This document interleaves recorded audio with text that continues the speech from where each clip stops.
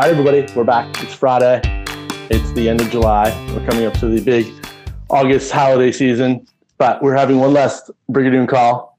I guess we're going to catch up in August, but here we are. Our good friend Gerald Ashley. Gerald, how are you doing? What's happening? I'm well. I'm in a unseasonably nice and warm, or what we would call stinking hot, England.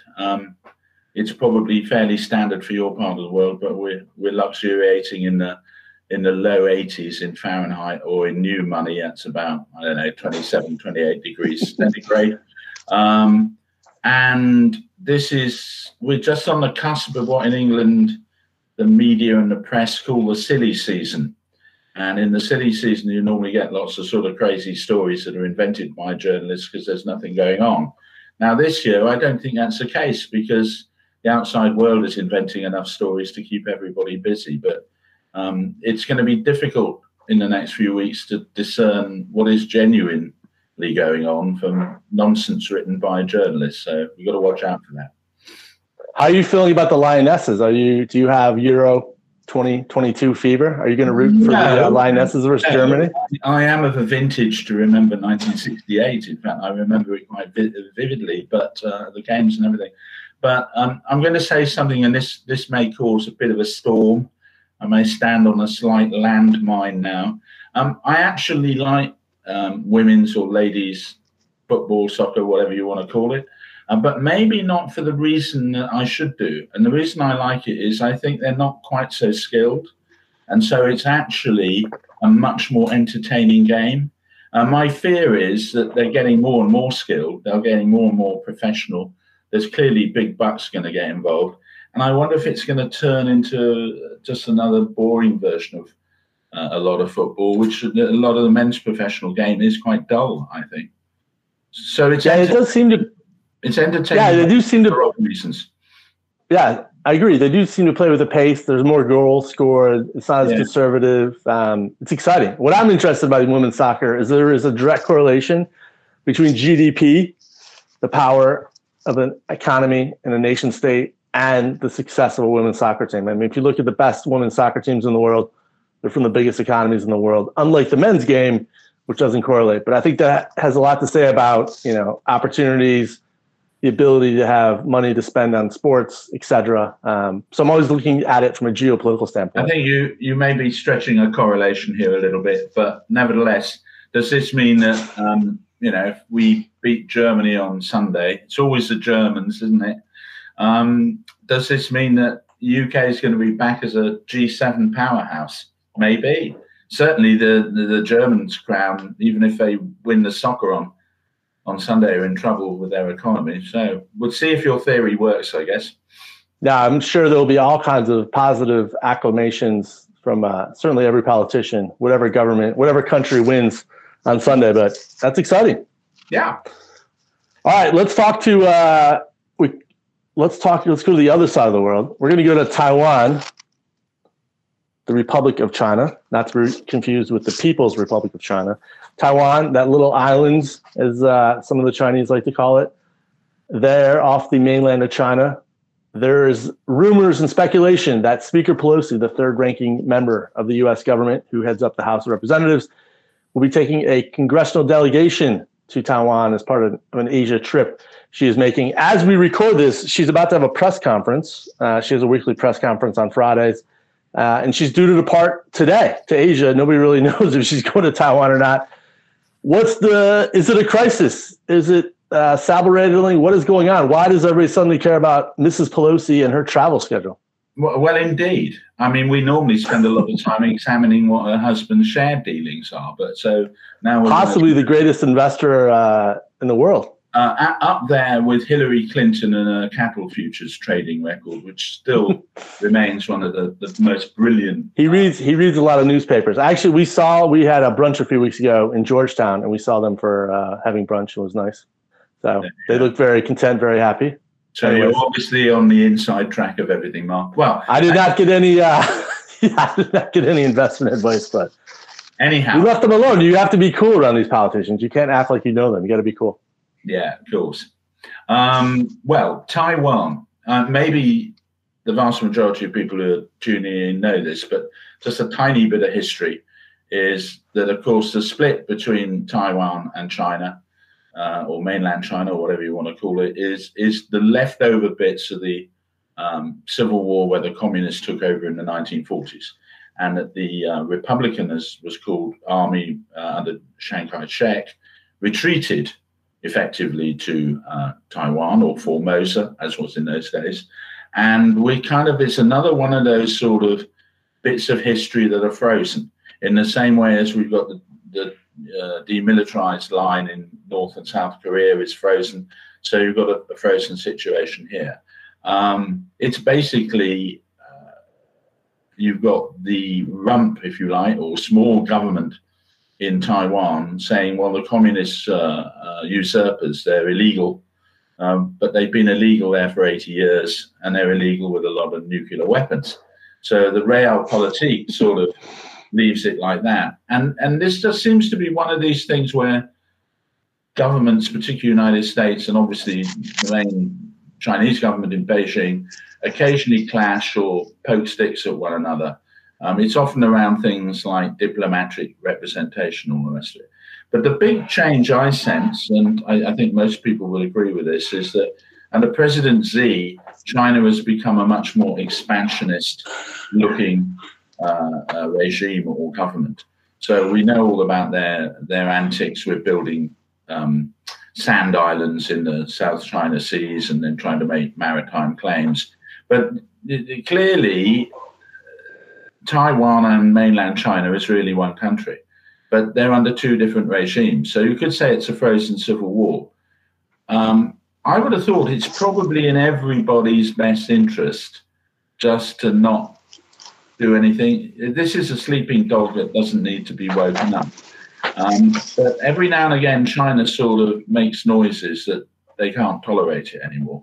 Where Mrs. Pelosi's sort of trip fits into this, I don't know. But I would have thought it's fairly minor, I would have thought. Well, she is the way the U.S. government works. If the president and the vice president were taken out, decapitated, the Speaker of the House, who heads the House of Representatives, is the next in line. So in theory, she's the third ranking member of the U.S. government. Right. She would be the highest ranked U.S. government official in 25 years to visit Taiwan. So that makes, it's a big precedent. Now, you're spot on. China's much more aggressive. They kind of have solidified the mainland, and they have expansionists. They're looking out, they're surrounded by, I think, 17 different countries, tons of history, et cetera. If you and me were running Beijing, we would certainly be advocating to take over more territory in the South China Sea. Like, I think everything China is doing makes sense from a realpolitik perspective. Why this suddenly has become such a big event is actually beyond me. I mean, I don't know why I know why China's overreacting in the sense Xi Jinping has his party conference in October where he'll be taking over an unprecedented third term. He doesn't want any hiccups. I think Xi wakes up every day and has got to placate a lot of factions, including the People's Liberation Army, including other nationalists, et cetera. So, this all makes sense. What's surprising is Pelosi is done. I mean, this is like her farewell tour. She's not going to be speaker. She may actually even retire this year. There's speculation that Joe Biden may make her ambassador to Italy or ambassador to the Vatican. Right. This is like her farewell tour. She's from San Francisco. There are a lot of Chinese nationals in that part of the world. Of course, she's been critical of China. For me, China's diplomacy only has one speed. It's all wolf warrior. It's all direct. It's never had the happy warrior. I mean, why not flip the switch and say, we're happy for Nancy Pelosi to see how the one China policy works. We're happy for Pelosi to visit that, but China only has one speed. And of course, the media now is rife with all kinds of analysis from former government officials, from current government officials, from academics, think tank fellows, nobody who's actually got any money or dollars invested in that part of the world. And it's surprising to me. It's just like step back and look at the bigger picture. So I think she makes the trip. I mean, at this stage, it's not even about Pelosi. It's also about Japan, Korea, the Philippines, Australia, etc. And China has probably overplayed their hand. I mean, what exactly are they going to do to stop her from flying?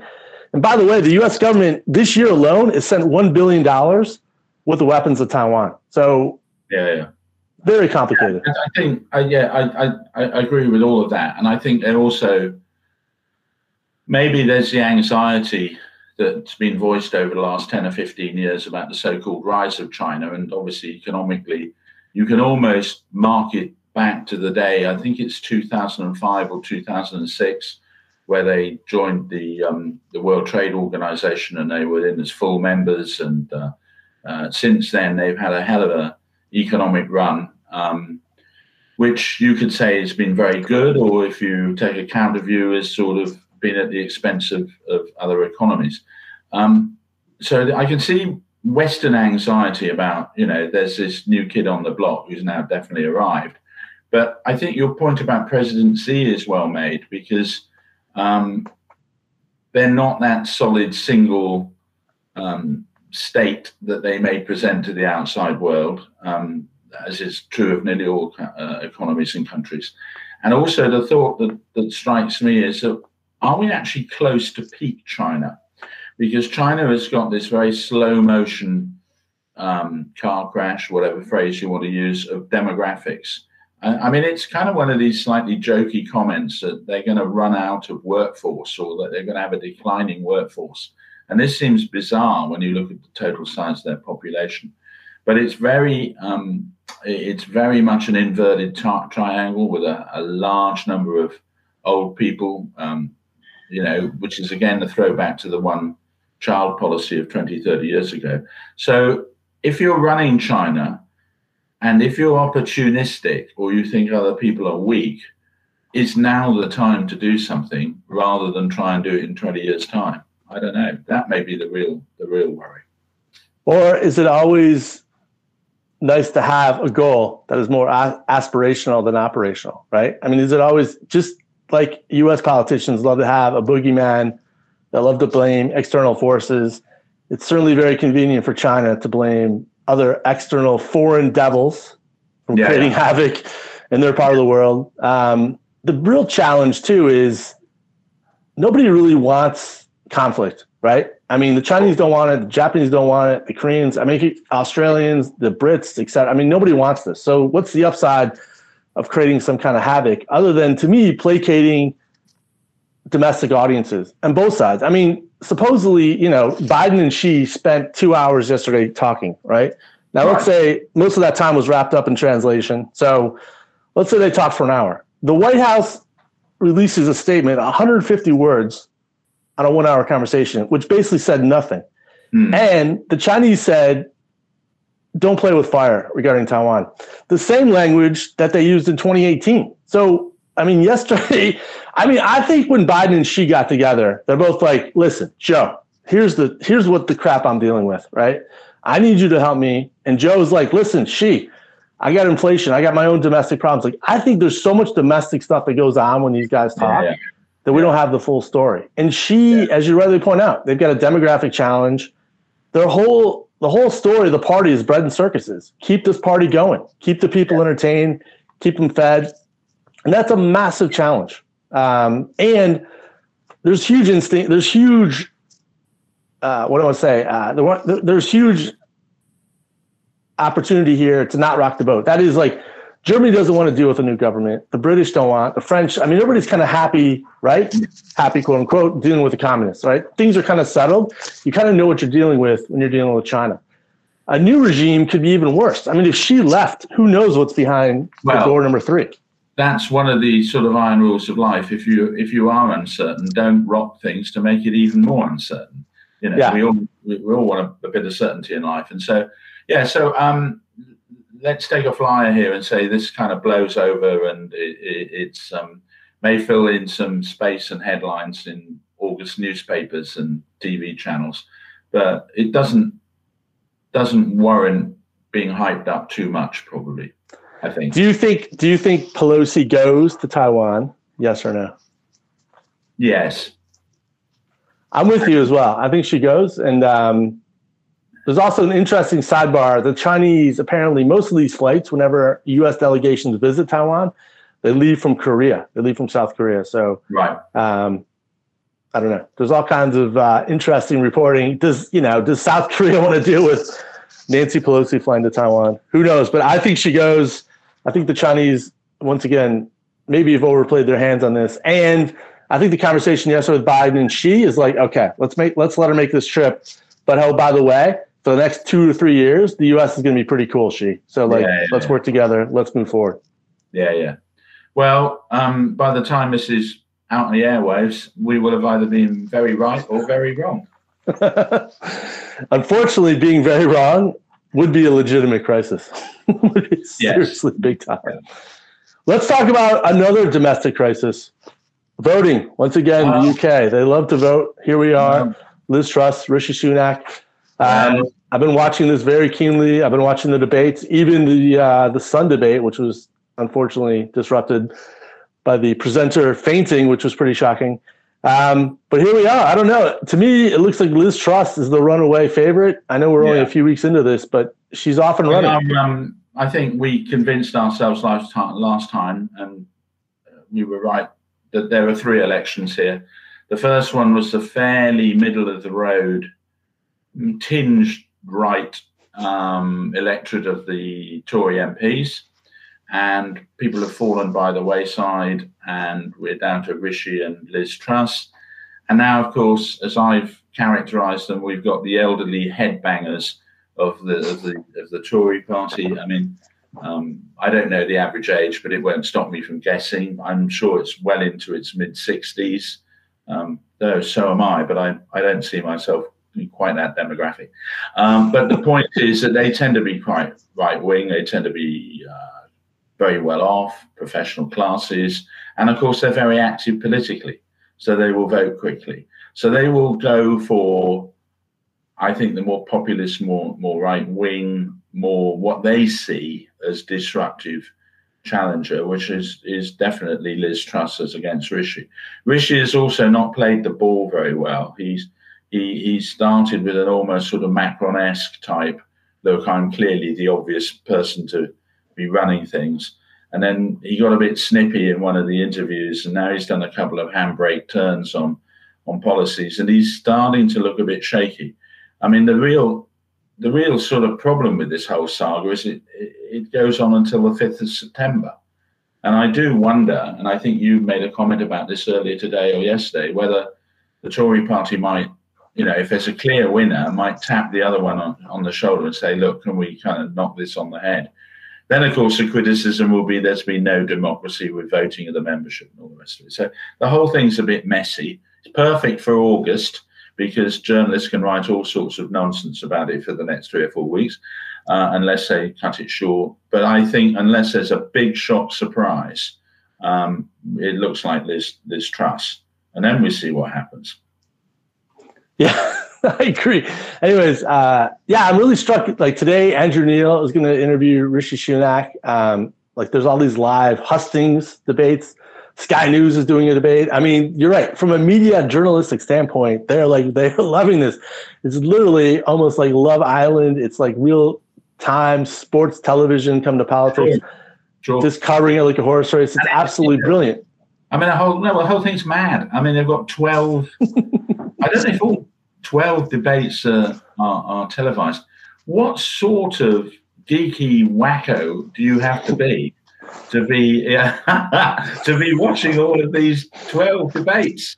I mean, right here, man. Right here. I've gotten like a VPN access so I can hack into the BBC to watch this stuff. All I can say is I think you should seek help because I just don't think. What in the world? And the other thing, actually, which isn't talked much about, which of course the press don't like, is there's not a huge amount of difference between them in policy. A lot of it is about tone. There is certainly a difference on taxation and maybe government spending, but on a huge range of policies, there's no difference between them at all. During a rapid fire segment, one of these recent debates, I think they were in full agreement on 6 straight questions. Yeah. I mean, it's like, okay, and we're going to do this for 4 more weeks. I also think it's dangerous, too, when you have, I think it's going to be very hard for the Tories to keep power. right? After 24, they'll be 12, 13, 14 years in power. Historically, it's very tough. Do you really want these two beating each other up but basically they're going to start the general election campaign as soon as they become prime minister. They're basically writing all the attack lines for the Labour Party to throw back at them in a couple of years' time. And Sir Keir Starmer, who runs Labour, is kind of doing the old Bonaparte trick of never interrupt your enemies when they're making a mistake. And so he's probably quite right to stay quiet. The problem he has is that's his default position. I don't see him being anything other than rather dull and boring in an election campaign. So maybe, who can guess where we'll be in 2 years' time? But I suspect if the Tories do win in 2 years' time, it would be by a whisker, another whole story to come on to, but we'll see. The Private Eye magazine had this great... their cover this week is Tory candidates offer a fresh start, and they both have pictures of Truss and Sunak with the air quote saying, only I can sort out the mess left by the government that I was in. I mean, absolutely brilliant, fantastic. That's what's been quite interesting is that they suddenly have these new plans on how to save the UK, yet they were in the government. It's interesting why they didn't share these plans with Boris and help Boris, but now they've got these new ideas. There is a precedent, but it's not a strict parallel. When Major took over from Mrs. Thatcher, and then he won a surprise election victory in 1992 from memory. And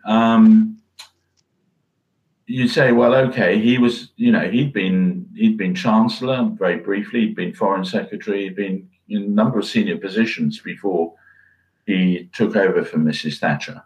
But he was able to and demonstrably show he was very different from her.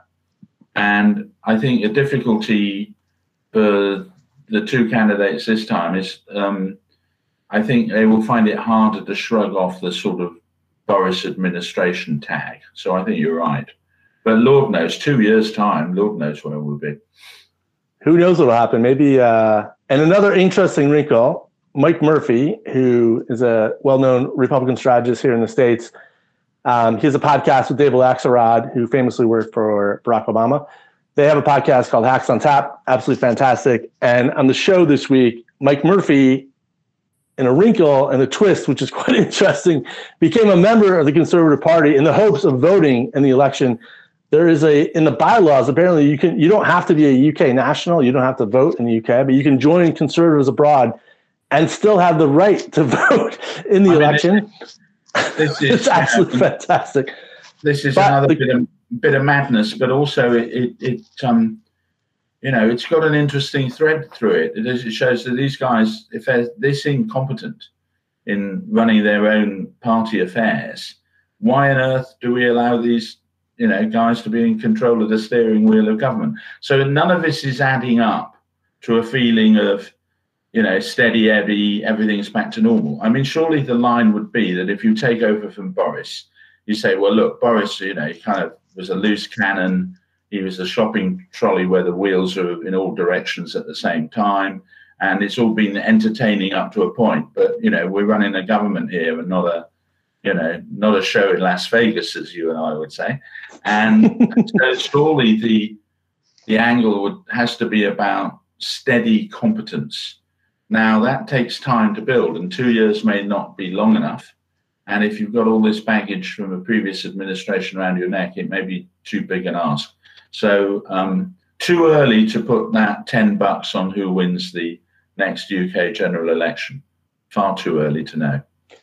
No, I agree with that. And as we talked about in the last time we connected, I think you wanted to either win the thing, right, become prime minister, or you want to finish third. I don't think you want to be second. And that's why I was suggesting maybe Rishi bows out. I mean, if he can't catch fire in the next few weeks, it's hard to see, why does he want to go through this? Does he lose political capital? I mean, he's a young guy. He's only in his 40s. Why not get out, hang out for a decade, and come back in your 50s? I mean, you don't have to be prime minister now. Hasn't he already? I can see him being lined up for a nice sinecure at the Kennedy School of Government at Harvard, doing an occasional lecture, and then I could see him dropping out the Commons. And in fact, the Tory party in recent years, with the exception of Mrs. May, people have tended to go. Cameron went, George Osborne went. The old days are where people would stick around on the back benches and be the sort of, elderly sage that was still listened to. I think those days are gone. Boris was never a big House of Commons person at the best of times, so Lord knows where he's going. And I think Rishi Sunak, he strikes me as somebody who may not want the grief, to be honest. I think he might find this experience a bit bruising if he doesn't win, and I wouldn't be surprised if he drops out. Now he seems. I have this 2x2 matrix that I do with the y-axis being professional, right, and then the x-axis being popular, and you want to be popular and professional, right? I think like Barack Obama, Tony Blair, right? Yeah. Boris was popular, but not professional, right? Yeah. And you kind of get that. So he seems to me, Rishi Sunak, to be like professional, very professional, but not very popular. And I'm sure he'd be a great prime minister, but the part of being prime minister is you actually have to win an election. You got to be somewhat popular to get through. And I think that's where he's falling short. And, the thing about campaigning, it's very obvious if you're connecting with audiences, if you're making a dent, it's really raw. It's one of the most bizarre ways to seek a job anywhere because you got to placate all these different factions. And I think Rishi doesn't seem to have it. Yet again, we're going to agree. But one observation I think is that, and this is where Boris has turned out to be particularly interesting, is that Boris has proven to be a cheerleader rather than a leader. I mean, he has tried to promote himself as a leader over the coronavirus and over Ukraine, but really, at the end of the day, he's kind of a musical act. He's probably one of the greatest campaigning politicians in British history. I mean, I'm struggling over the last 100 years to think of anybody who got into power who was as entertaining. There were many very good speakers and orators, but they never got anywhere near power. I mean, Churchill was, Churchill's an interesting example because he had a record of really quite a large amount of incompetence. And this, of course, is heresy to say this, before the Second World War. And I'm not saying Boris and Churchill are the same order, but there are some very faint parallels. So anyhow, I think Boris, cheerleader and not a leader. And it reminds me, and we've all come across this, when you interview the guy for the job and they're brilliant, but they can't actually do it. And, you get people who are like brilliant at interviews, but you wouldn't want to, leave them in charge of anything. And I think that's the problem the Tories have got, because they look over their shoulder now and say, look, we just dropped this guy. He's fantastic. People engage with him and he's brilliant on telly and he's funny and he's quirky and different. And then you say to yourself, yeah, but he can't actually run a bath. And he didn't surround himself with people who could run things for him, or he wasn't successful at doing that. So now, hence the situation we're in. So what's our, I guess we're going to get together, in 2 weeks? What's the prediction? We've so far predicted Pelosi goes to Taiwan. What's the prediction? Will the Tory, here's the question. Are you ready? Will there be two candidates for the Tory leadership, AKA prime minister election, in 2 weeks' time? I'm going to give a political answer, which is, of course, to say that's a very interesting question. If they had any sense, they'd drop it fast and turn it into a coronation. The problem they've got is that it may play very badly and they're even less democratic than we thought they were.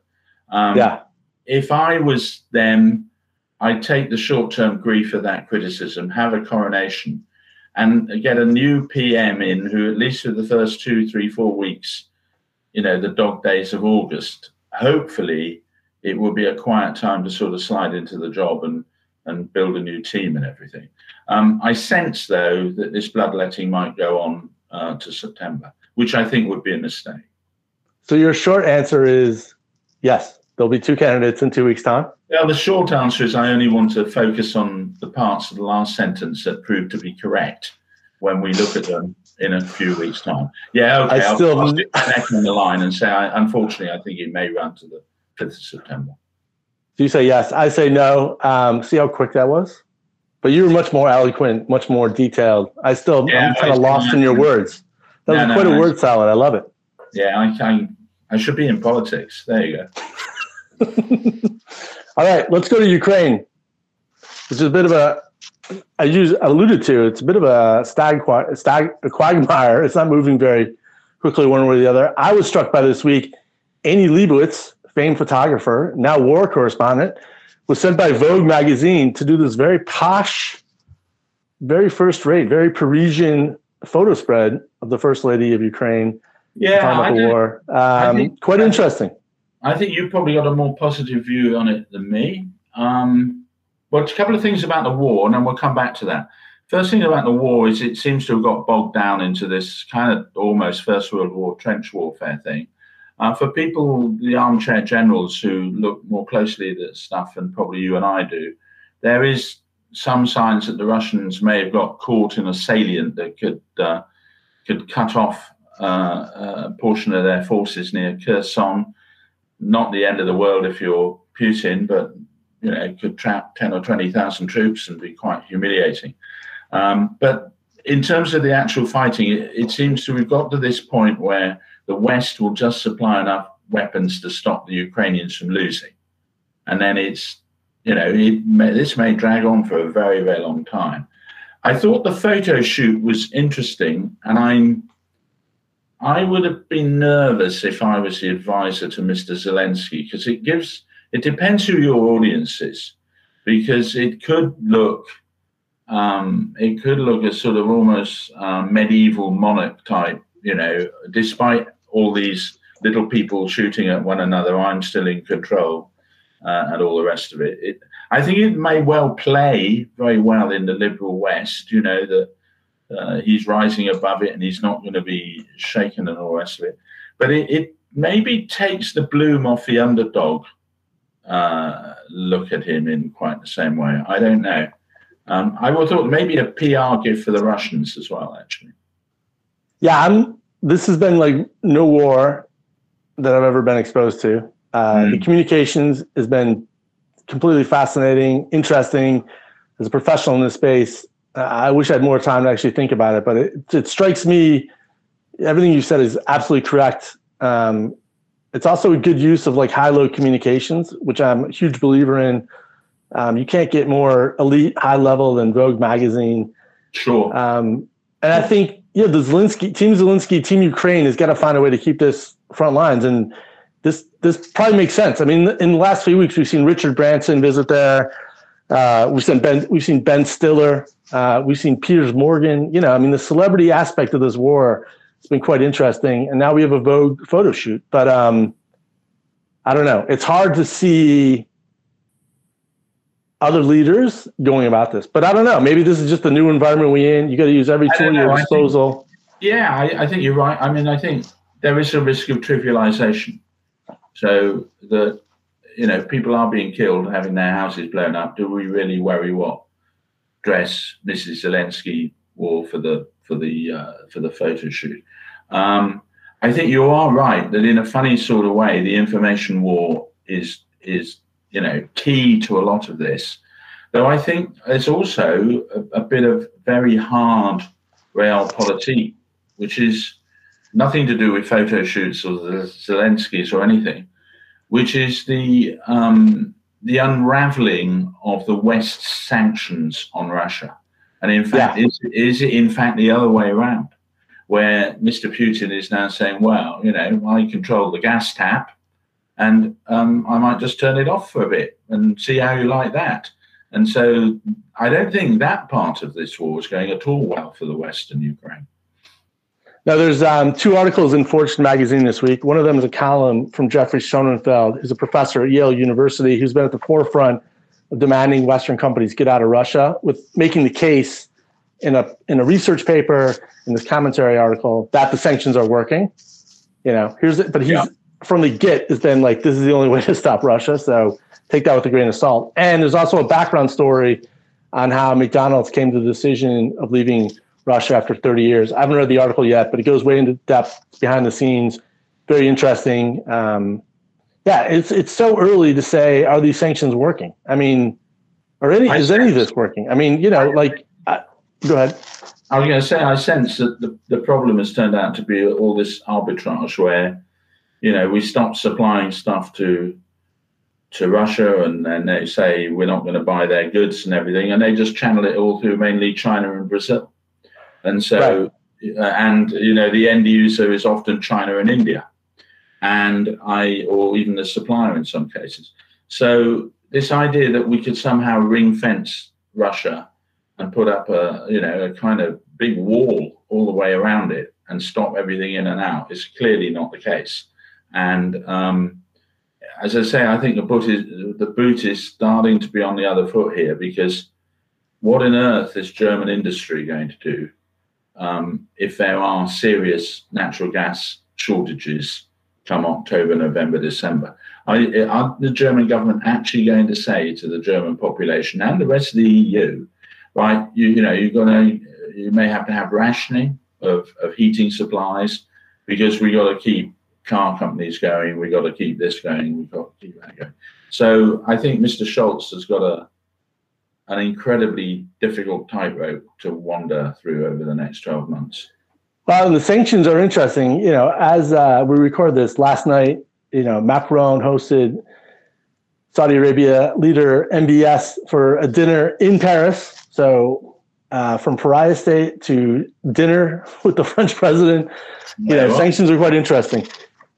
Let's go to Germany. You're spot on. I think what's interesting, I saw this, 7 mayors in Germany sent a letter to Berlin saying, we need gas. We're against this. You rightly point out, it's not just Germany, but Austria. I think close to 80% of their natural gas supply comes from Russia. Unbelievable. What's going to happen here? This isn't your average sort of political crisis that blows over after 6 or 8 weeks, because this is going to be around for a long time. The knock-on effect here in the UK is quite staggering. I mean, the sort of sums of money that are being talked about that the average household is going to spend on heating their house and lighting it over the winter period is, I mean, we're in the territory where you could almost see civil disobedience. I mean, I don't see how you can quadruple people's household energy bills, which could well be the case, increase tax, and then say to people, well, you're just going to have to put up with it. I think there's people, you can push people so far, or you can cajole, or you can try and get them on board and say, look, you remember our guest earlier in the year where Doug McWilliams said we're all going to put on a second jumper or sweater. But right. This is kind of beyond that. And I think the political consequences throughout Europe, and I think the UK as well, could be quite immense. So we've just been talking about the UK, political scene. That could be blown out of the water if, we start getting horror stories about people can't pay bills and all the rest of it. But do you think Germany, what should we be watching? Is Germany the country to watch to sort out how the sanctions, how the natural gas situation is working? Are they at the forefront? Well, in a way, isn't it?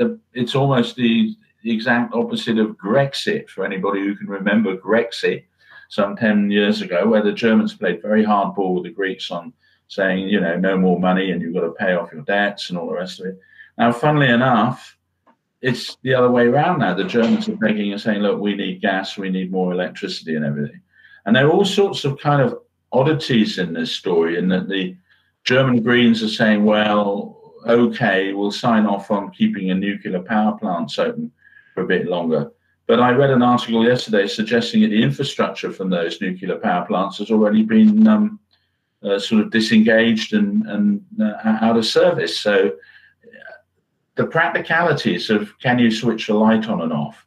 I mean, I think, to use one of my favorite phrases, a large number of holy cows are going to be pushed through the abattoir of reality. I mean, there's some serious reality coming here. And it may mean power cuts or power outages, as you call it. Yeah. It could happen. I'm not a big fan of reality, so that's troubling. Speaking of reality in Germany, any thoughts on the snap election in Italy? Which we should be watching for there? Have you done any research on that? I think that election, September 25th? Yeah. It's kind of an annual event, or every 18 months, as we know. And I would say for the last 20 or so years, I've been told, or we've been told, that this is the time where the right really takes over. And that, this is it now, that the whole system's rotten to the core. There's going to be a big move to a strong right-wing government that takes over. It never quite happens because all the various right-wing parties hate one another, and we have the usual squabbling and mess. And I think we just have the usual squabbling and mess. But again, it is against this background of a lot of problems with European and obviously the Italian economy. I mean, the Italians are big users of Russian gas, and so they're in exactly the same boat.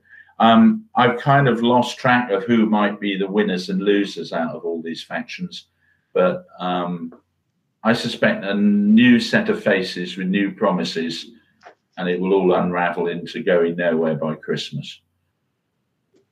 Giorgia Meloni, I think I'm butchering her first name, from the Brothers of Italy. Lovely. Is the cause the celeb right now. Absolutely amazing name. Has traces back to El Duce.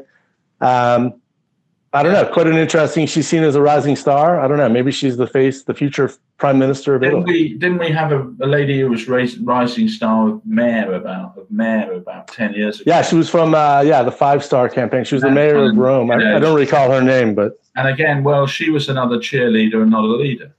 And and there's a lot of that in Italian politics. Without being unduly cynical, how long is it before in the corridors of power somebody suggests another technocrat takes over? We had Draghi, and we had, I'm trying to remember the guy some 10 years ago before who was parachuted in. So it may be very little to do with the Italian electorate as to who runs things. Maybe that's Rishi Sunak's exit plan. He goes to Rome. He runs Italy. This is a quiz night game, right? Boris goes into American politics. Rishi has a go at running Italy. Who knows where all this stuff is? But there's just too much talent in the UK. It needs to go global. I mean, we got to bring it back. You got to spread your power, get your talents into other systems of government. Well, we're taking a lighthearted view of this. We could take a slightly more serious view and say this is a crisis of leadership in the Western world. That we've reached the end game, which started, as I've mentioned before, I always think with the Kennedy-Nixon debate, where Kennedy looked good on telly and Nixon sounded good on radio and Kennedy won. Now, I know there's much more to it than that, but you could say that was the start of the era of celebrity politics. And, you look around some of the clowns who've stood in politics in Western Europe over the years, Italy, Austria, depending on your view, Boris in the UK, there have been a lot of kind of celebrity cheerleading type politicians. And where the hell has it got us? The problem is, as an electorate, we like it.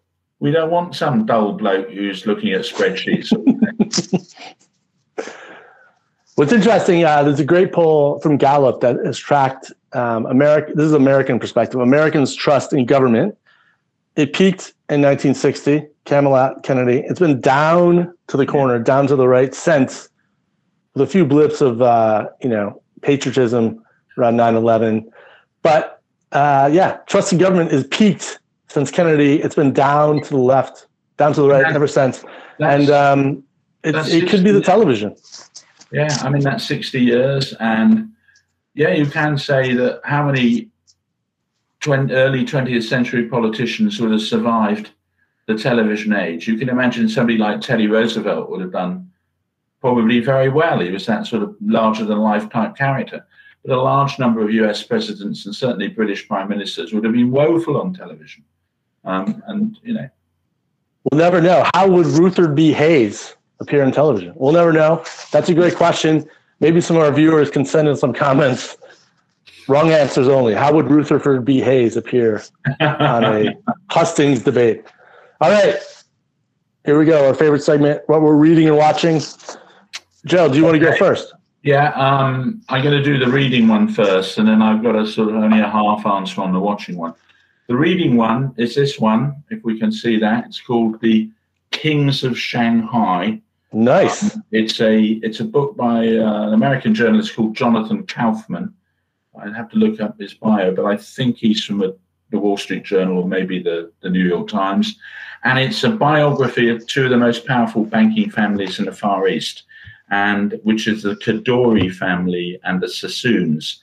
What makes them fascinating is they were both outsider Iraqi Jewish families who basically got involved in the early days of the British Empire in China. The Sassoons have rather faded away and really never managed to keep their grip on things post-communist China. So they're maybe not the big name they were. The Kadoories are still very much in business. They're pretty close to the Chinese Communist Party, and they've managed, maybe that's the wrong way to phrase it. Let me phrase that slightly differently. Say they've managed to live through all the various regime changes for nearly 200 years. And they're still a significant force. But it's a rattling good read. It's also a very good read in terms of you want to get a feel of what Shanghai was like in the 1920s and 30s. And, love it. And all that stuff. So there you go. The Kings of Shanghai, recommended. Perfect. In terms of reading and watching, I'm still in post-recovery at the Tour de France. I'm nearly as exhausted as the guys who are doing it. I'm in the last week. The last week was even more insane than the first 2 weeks. The levels of fitness and skill and everything are just off the gauges, and the TV coverage was particularly good this year. And so, as I said before, I'm looking forward to watching this documentary when it comes out, the sort of behind the scenes. And I was just thinking about behind the scenes or documentaries on sports, and I'm sure this will be on your list, is I believe there's quite a good documentary coming out about John McEnroe. And so different sport, but again, I think would be a fascinating view. And I think that's out in the autumn sometime, I think. Yeah, I think it might be in UK theaters now, maybe. But that documentary looks great. I know it's going to arrive in the States in early September. But McEnroe, absolutely fantastic. Quite a colorful character. Yeah, I'm looking forward to that as well. That sounds great. Mm. So what are you reading?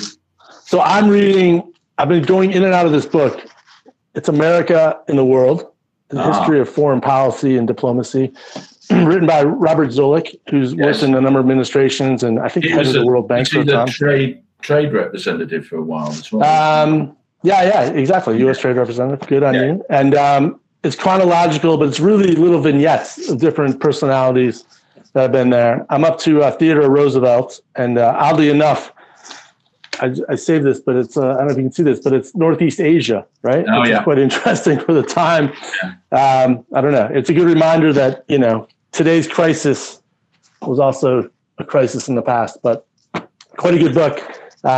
Really heavy read, but great historical perspective. And it's always been interesting for me as an American. I mean, we're such a young country. And in some ways, you can make the argument based on time that we're punching above our weight. But, we've been out and about. We've been pretty aggressive and pretty globalist and, really trying to shape the world for the good and for the better, or possibly the worst, depending on the side of the ball. I take your point that it's always same problems, different century or different decade. A friend of mine retired not that long ago from the British Foreign Office. And in the Foreign Office, they keep sort of history journals of their relationships with other countries and regimes going back a couple of hundred years. And so, I don't know, let's pick on a country, I don't know, Greece or Turkey. You can go and look back through all the documentation and telegrams and research papers and everything of Britain's relationship with Greece over 200 years. And you soon get a feel for, actually, we've been around this block before. So I think that sort of institutional memory of governments and administrations is actually very important. Interesting. Well, I think it starts with our, we're both fans of Tim Marshall geography, right? I mean, where you are on the world dictates a lot of policy and a lot of the way you see the world, and vice versa. The way it's shaped and influenced how your customs, your culture, your commerce, knowing the maps of the world is really helpful. Yeah. I get a fun show. It's called I Love That For You, which is a show about a mystical kind of fake home shopping network. It's with some SNL alums, a fun little comedy, office comedy. Vanessa Brayer's in it, Molly Shannon. It's really funny.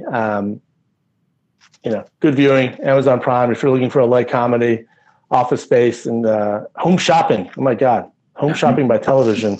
What a world! So you can either watch shows about home shopping if you're not actually doing home shopping yourself.